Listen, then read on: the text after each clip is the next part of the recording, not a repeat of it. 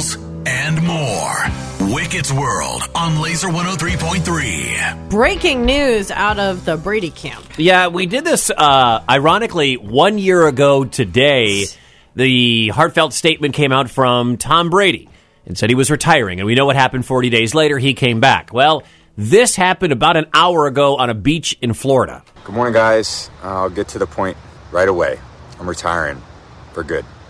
I know the process was a pretty big deal last time, so when I woke up this morning, I figured I'd just press record and let you guys know first. So I won't be long-winded. I think you only get one super emotional retirement essay, and I used mine up last year. So really thank you guys so much to every single one of you for supporting me, my family, my friends, my teammates, my competitors.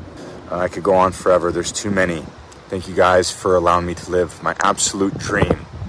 I wouldn't change a thing. Love you all. I love how you can hear the waves crashing in the background. Right. Because he's on the beach. It's 9 degrees in Des Moines.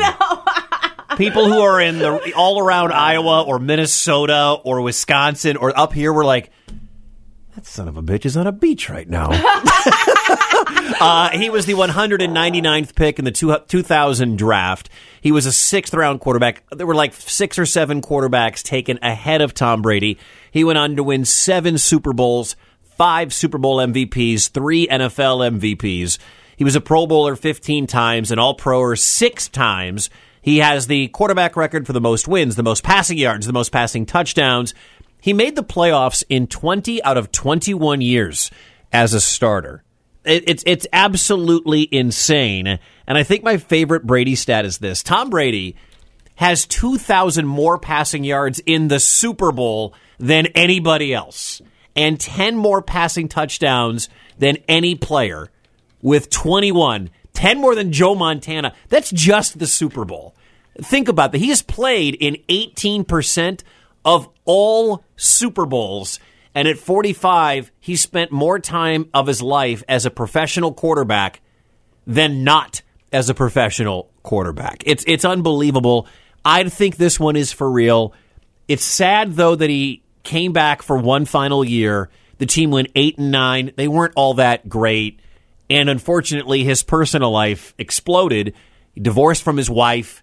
Who knows what the future is going to hold there, but Tom Brady announcing today he is officially done, which means the 2028 Pro Football Hall of Fame class will feature J.J. Watt, who just retired, and now Tom Brady, who has officially retired. That's going to be one heck of a class, maybe one of the greatest ever. I will guarantee you this, it will not include my quarterback, Aaron Rodgers, because there is no way Aaron Rodgers' ego, there's no way, because he won't be first. Because Rodgers doesn't have the resume that Tom Brady does. Brady's resume has 7 Super Bowls. He'll be the final act, the closing act, the main attraction. Aaron Rodgers is coming back. Mark it down, guaranteed, because he doesn't want to take a back seat to Tom Brady. So that's your prediction. My prediction is Aaron Rodgers will wife up Giselle when she's available.